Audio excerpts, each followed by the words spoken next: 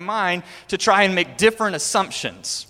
In every interaction, trying to assume the best rather than assume the worst. And sometimes we're dealing with people and we have interactions and it's pretty obviously that it's negative and maybe there's a history there, but I'm just talking about, okay, foundationally, like as we go about our lives, this underlying kind of assumption that we make about how we're going to see other people and how we're going to treat other people. We're starting from a place of assuming the best and not assuming the worst. Does that make sense? So that's something that I have been working with, working over the years in my own life. And with that in mind, I was thinking that we could try an experiment this morning.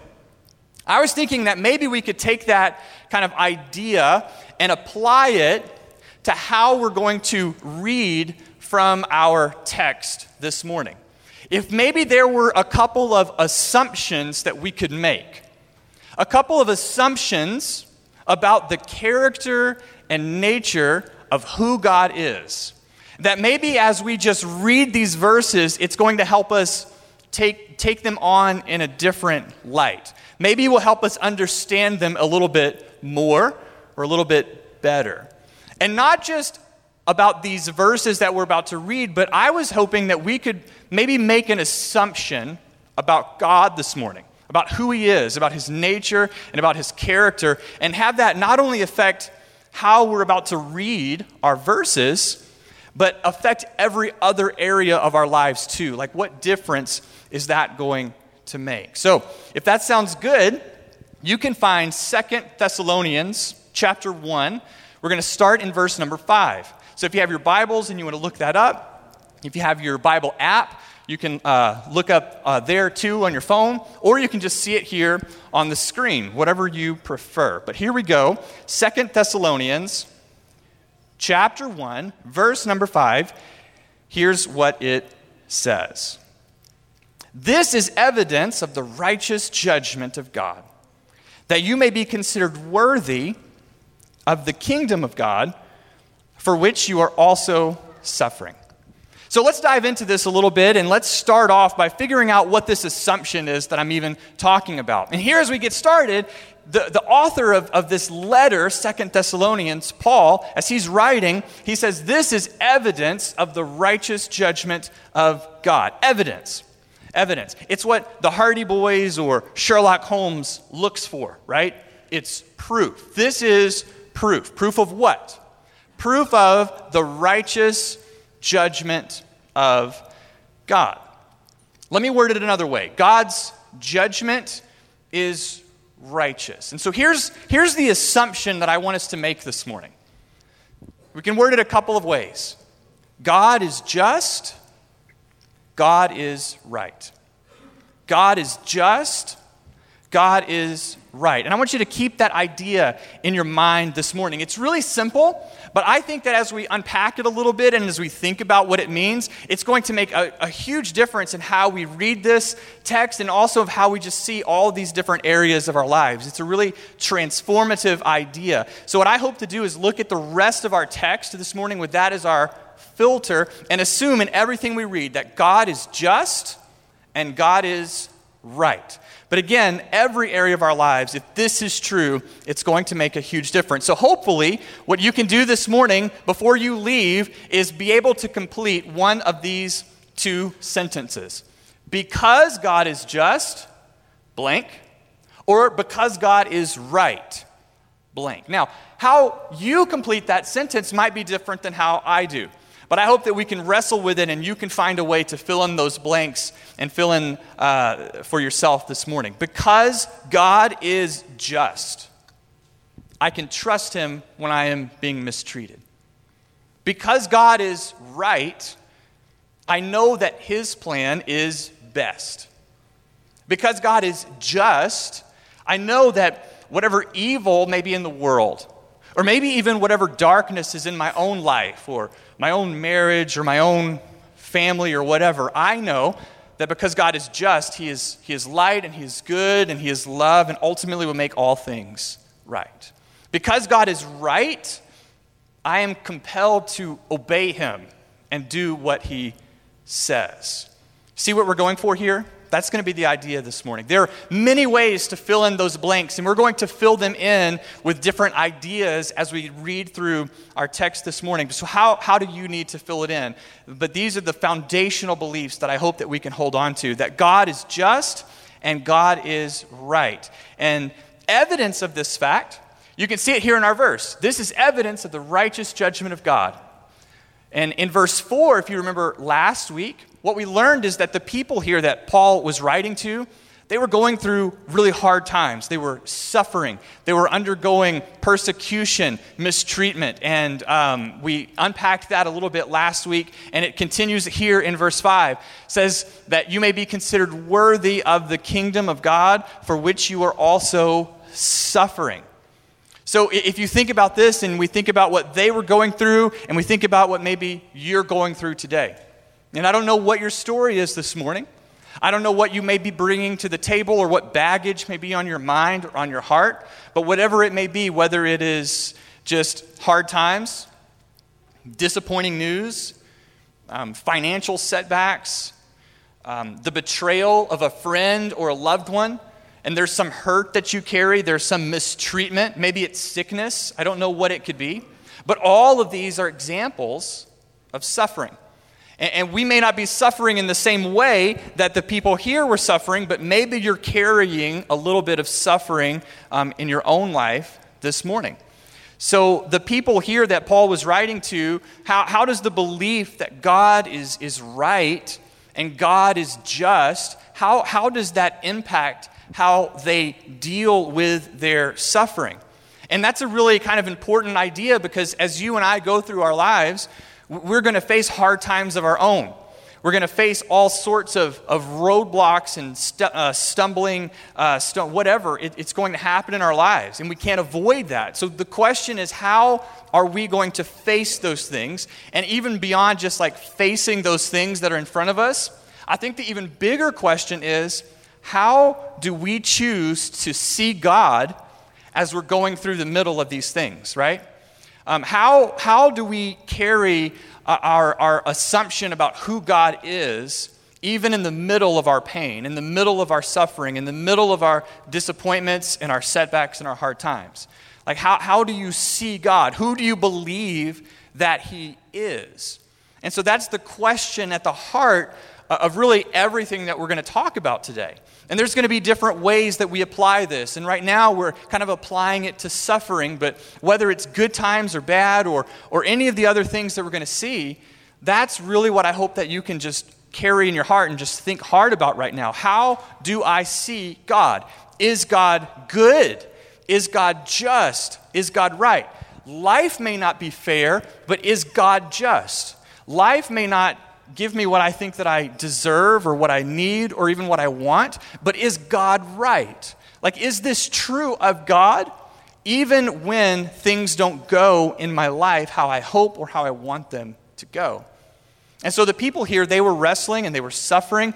They were going through hard times, but yet if you look at the verse prior, verse 4, it says they continued to grow in both love and faith.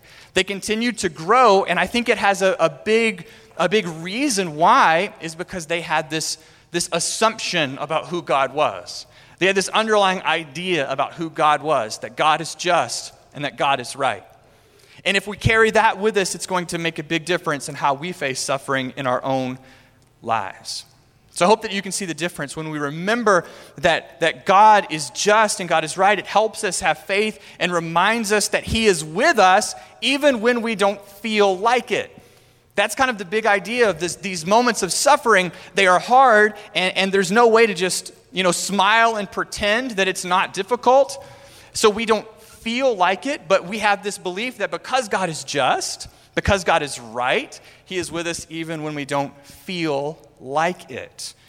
And what's more, I love how this verse says that evidence of the righteous judgment of God, that you may be considered worthy of the kingdom of God for which you are suffering.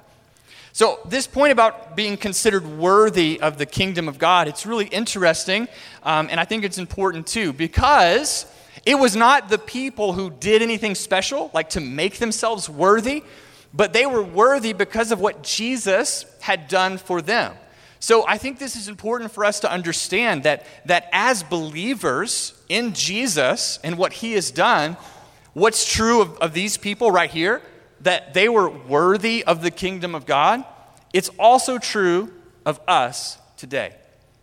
And it's not because we've done anything special. It's not because we're as good as them or worse than them. It's because of what Jesus has done that we have been made worthy of the kingdom of God. We are members of his family. We are citizens of his kingdom. And as I was thinking about that this week, it just made me think and wonder and question, like, what difference would it make if I go through my life and instead of just, kind of knowing in my head that, yeah, Jesus has made me right, Jesus has forgiven me, Jesus has made me worthy, Jesus has made me, instead of just knowing those as like facts, what would it mean to really just go about my life and live that way and just believe it from deep down in my heart that I am worthy because God is just, because God is right, because of who he has made me worthy. He has made me right. He has done this. And so even though I've messed up, God has made me worthy. Even though I stumble and I fall, I am still a member of his family. Even though I have these shortcomings in my life, I am a citizen of his kingdom. And so we can go about our life with that foundation. They, whoever they are, they may let me down, but as a citizen of the kingdom of God, I have this assurance and this faith and this confidence that he never will. This understanding based on what Jesus has done for us, it's really empowering. And so maybe that's how you can kind of finish these sentences, because God is just or because God is right. I know that I am worthy and a citizen of his kingdom. So what is it that you need to fill in those blanks this morning? The verses continue, though, with suffering in mind. Verse number 6, it reads, "Since indeed God considers it just to repay affliction those who afflict you." We see that word just here again, and it's really interesting. We learn that God considers it just to repay affliction those who afflict you. Now that's pretty interesting, and there's a couple of ways of looking at this, okay? On the one hand, we can take the whole, hey, if you mess with me, God's going to get you approach. We can take that type of an attitude, but it's probably not super healthy, and it's probably not what is being said here, and it's not something that we should be super vocal about.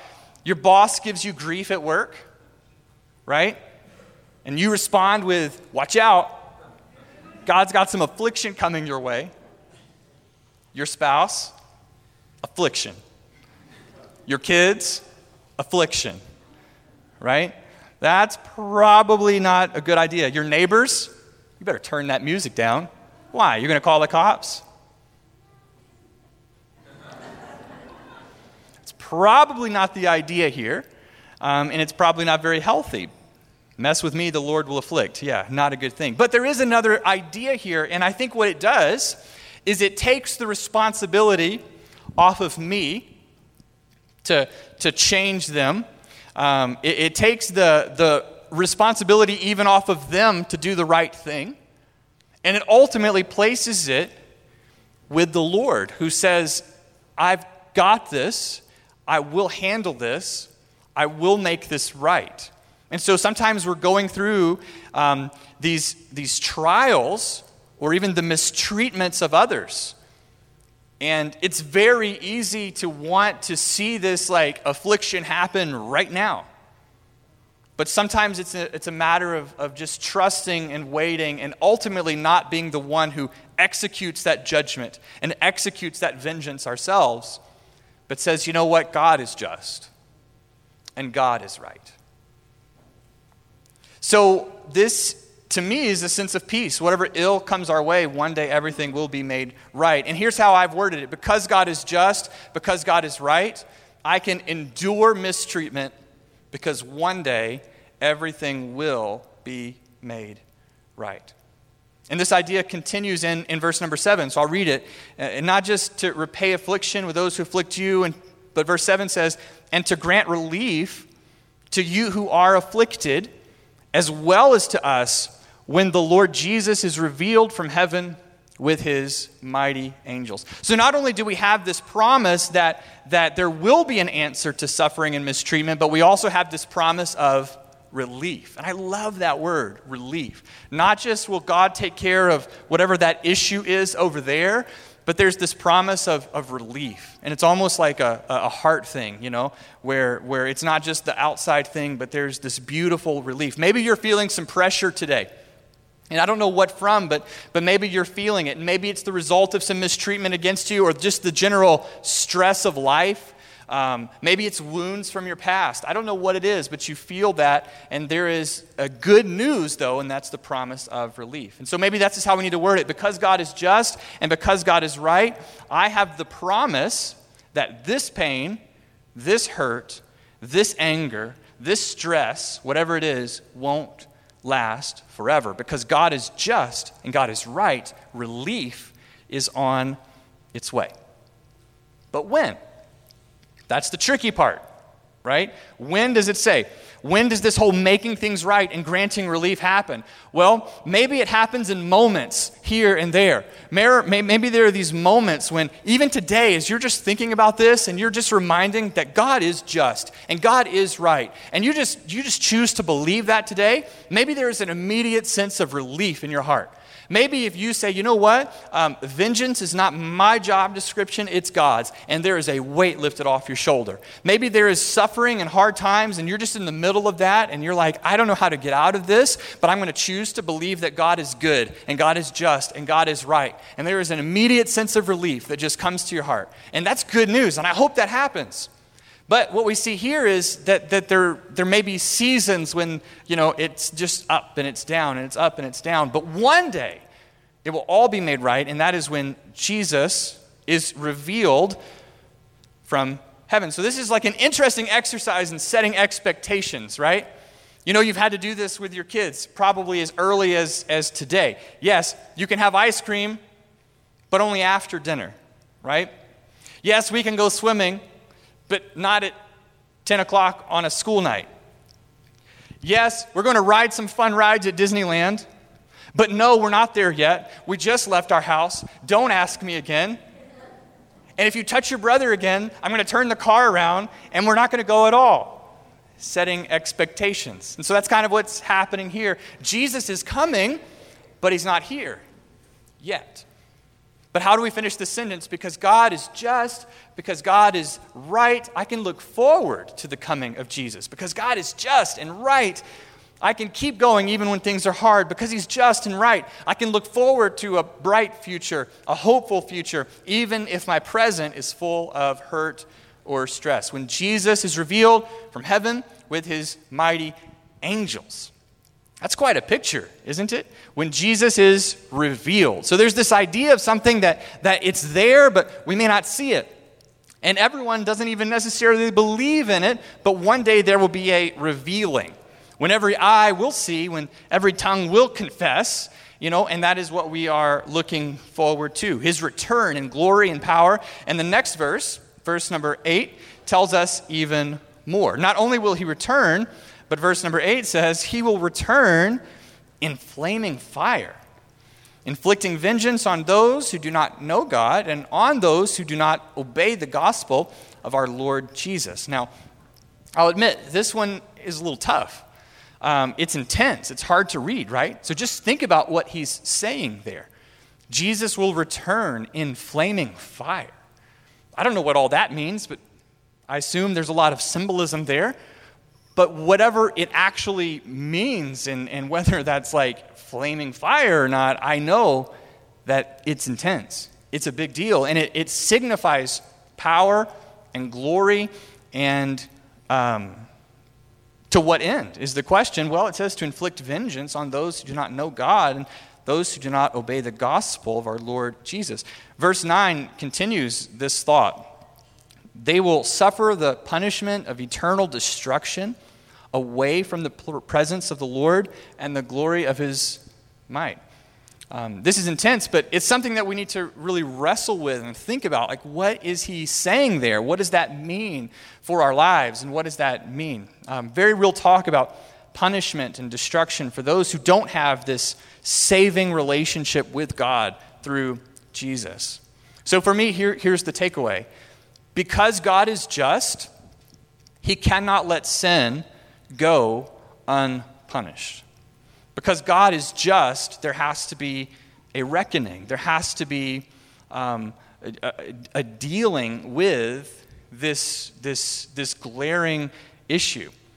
And because all of us have sinned, because all of us have done wrong, we have all broken the rules. We have all disobeyed what God has said is the way in which we should follow. We have all fallen short.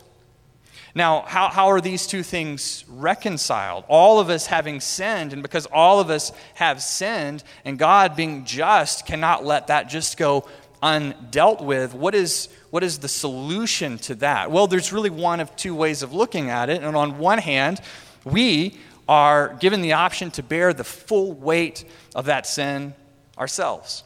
We are given the option to carry the reality of that punishment ourselves, or in what is the good news of all good news, is we have this story of Jesus who has come as Savior, as rescuer, as restorer of all things. And Jesus has come and said, I will do what you never could do.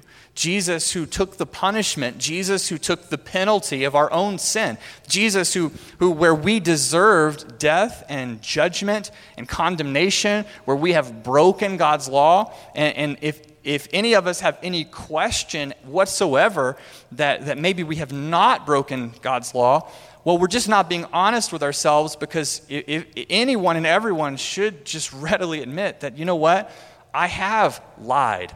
I have mistreated others. I'm not always the innocent one who's the victim of other people mistreating me. You know what? There's been times when I've been the one who I've mistreated others. And so all of us have to look in the mirror and say, you know what?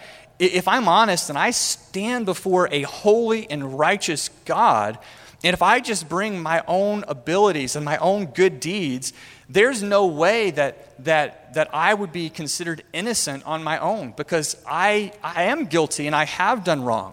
And the scriptures tell us things like, if you've broken one law, then you've broken them all. And so what is the answer other than to just bear the weight of that and say, yes, I am guilty, and the only punishment that is just and right is what we're reading about here, this idea of eternal destruction and separation from the presence of God forever, because that is just and that is right. But the hope and the solution to this problem is that Jesus has done what we could never do. Jesus has taken all of the sin, all of the guilt, all of the penalties for my crimes and my mistreatment of others and my lies and my anger and my rebellion and all of the long, countless list of grievances that I have in my own life. And what happened when Jesus died on the cross and ultimately was buried and rose again, what we see here is that Jesus taking upon himself as in my place, punishment for my sin, bearing the full weight of that. The Bible says that Jesus, he knew no sin, but he on the cross, he became sin for me, that I might in turn be made the righteousness of God. And so there was this beautiful exchange that happens, where I come as a sinful, broken, hopeless human being, and Jesus comes and in the greatest story that we could ever hear, we could ever believe, trades us all of our sin, and in turn makes us righteous, makes us worthy, pardons us of our sin, and it's a beautiful thing. And because God is just, he can't let sin go unpunished, but also because God is just and because God is right, he's made it possible for us to avoid this fate. And so this morning, what we have to do, what we have to wrestle with, is not finding ourselves in a position of like judging others and saying like, who's going to heaven, who's going to hell sort of a thing. Not of looking at others and saying who's in and who's out, but just taking a moment and just examining ourselves. Like, have I believed? Have I chosen to accept what Jesus has done and believe this good news and surrender my life to the fact that, I couldn't do this on my own, but Jesus having done it for me, I choose to believe that. And in turn, it compels us to want to share that with others, because there's a very real reality that we're wrestling with here. Because God is just, because God is right, he speaks of this in verse 9 about suffering and in punishment and destruction away from the presence of the Lord. There's this story, I don't know if, I had to look it up because I didn't know if it was completely true, but it turns out it was. His name was George Wilson. George Wilson was a bad guy. He and a buddy of his in the 1800s, they robbed a U.S. postal carrier. George Wilson and his friend, I think his name was James Porter, they were both sent to prison, and they were sentenced to be executed. James Porter was executed on schedule, but something happened. George Wilson, he got pretty good news. President Jackson had offered him, for whatever reason, a pardon. You would think that would be good news at least. George Wilson said, no thanks. So they took him to court. They were like, George, buddy, listen, you don't have to go through this. And he just refused. And so this case actually went all the way to the Supreme Court. The Supreme Court ruled that this pardon is not actually in effect unless he chooses to accept this pardon. And so, lo and behold, George Wilson was executed. Crazy, right? And so I think that is such a neat story to really wrestle with about this idea, though, that he was guilty, he had this pardon, but he chose to just let it go. And so maybe that's where you find yourselves this morning. Maybe you've never really considered what Jesus has done, and this is your opportunity, and you find yourself a pardon being handed to you, and you're really faced with, okay, now what am I going to do with that? And I hope these verses are challenging to you and really help you to consider, what does your relationship with Jesus look like? Because God is just and God is right, we can be pardoned of our sins and given the promise of eternal life. When? Again, let's keep reading. Verse number 10. When he comes on that day to be glorified in his saints, Jesus, and to be marveled at among all who have believed, because our testimony to you was because our testimony to you was believed. Again, we see it again when he comes on that day. When Jesus comes again, two things: to be glorified in his saints and to be marveled at among all who believe. Let me sum it up by saying this is going to be a really good day. Verses 8 and 9, it's rough, it's intense, it's something to really think about with a somber way of thinking. It's scary even, but verse 10, that is the goal. And now notice our next verse, verse number 11. To this end, we also pray for you, that our God may make you worthy of his calling, there that it's mentioned again, and may fulfill every resolve for good and every work of faith by his power. So what was the end goal of all that we've read so far? What is this big idea about? This is the foundational truth about the character and nature of God, that he is just and that he is right.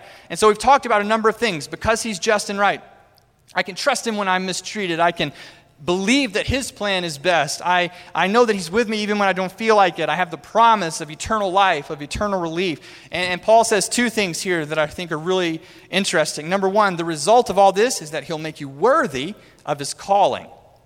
God is just and he makes us worthy.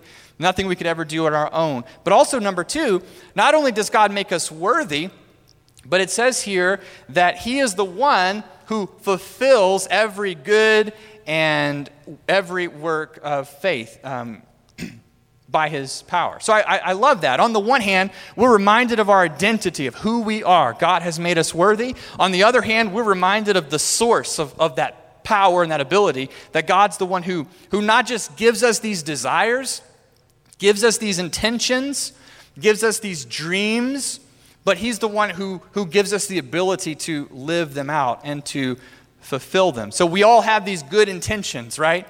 And so these dreams that you have of making a difference in someone else's life, These dreams that you have of learning and growing in your faith, these dreams that you have of raising your kids to know and love Jesus, all of these intentions, all of these good intentions, they're given to you by the Lord. Those are good dreams. They are good resolutions, good desires. And because God is just and right, He not only gives them to you, but He will help you actually have the power to live them out.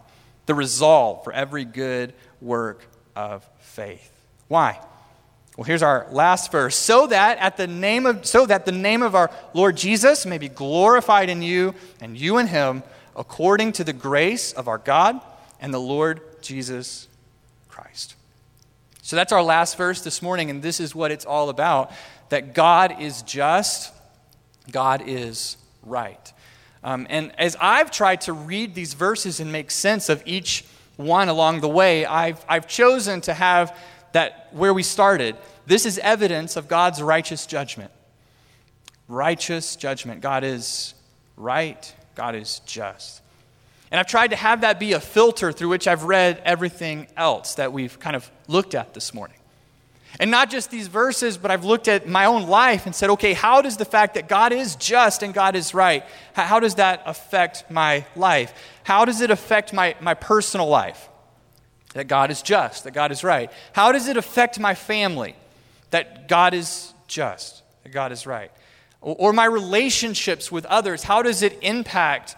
How does it inspire me to trust the Lord and to do what is right? How about your career or your fears or whatever situation you find yourselves in that might be really disappointing, or even something that's really good going on in your life? The highs and the lows. How does this belief of who God is help you look at that situation maybe a little bit differently? What does it inspire you to do? How does it inspire you to act? But this reminder that God is just, God is right. And because of that, I can trust Him. Because of that, He will make right all that is wrong. Because of that, I have a hope in Him no matter what is thrown at me, because He is right. So how do you need to finish that sentence this morning? Because God is just, blank. Because God is right, blank. And I hope that as we close and as we wrap up this morning, that you can just ask yourself and even pray, Lord, how do you need me to answer that question? Because God is just. Think about your career. Because God is right. Think about your family. Because God is just. You're thinking about that situation of mistreatment and suffering. Because God is right. All of those fears are starting to swell up about your future or about the what-ifs of life. But because God is just, blank. Because God is right, blank. And I hope that you can answer that in some way this morning. Would you pray with me as we think about that together? God, we pause right now as we wrap up this time together. Everything that we've looked at, we've really only scratched the surface of. There's so much here in these verses, and in just trying to find a way to apply them to our lives, we're reminded that you are just, that you are right. We're reminded that you are holy, that you are good, that you are all-powerful, that you are in control. And this morning, as we close this sermon, I pray that you would just speak so loudly to our hearts, and that we would be reminded of these things, of who you are, that we would assume these things to be true, and that you would use these things to change every area of our lives. Thank you for being just, and thank you for being right. And we ask it in Jesus' name.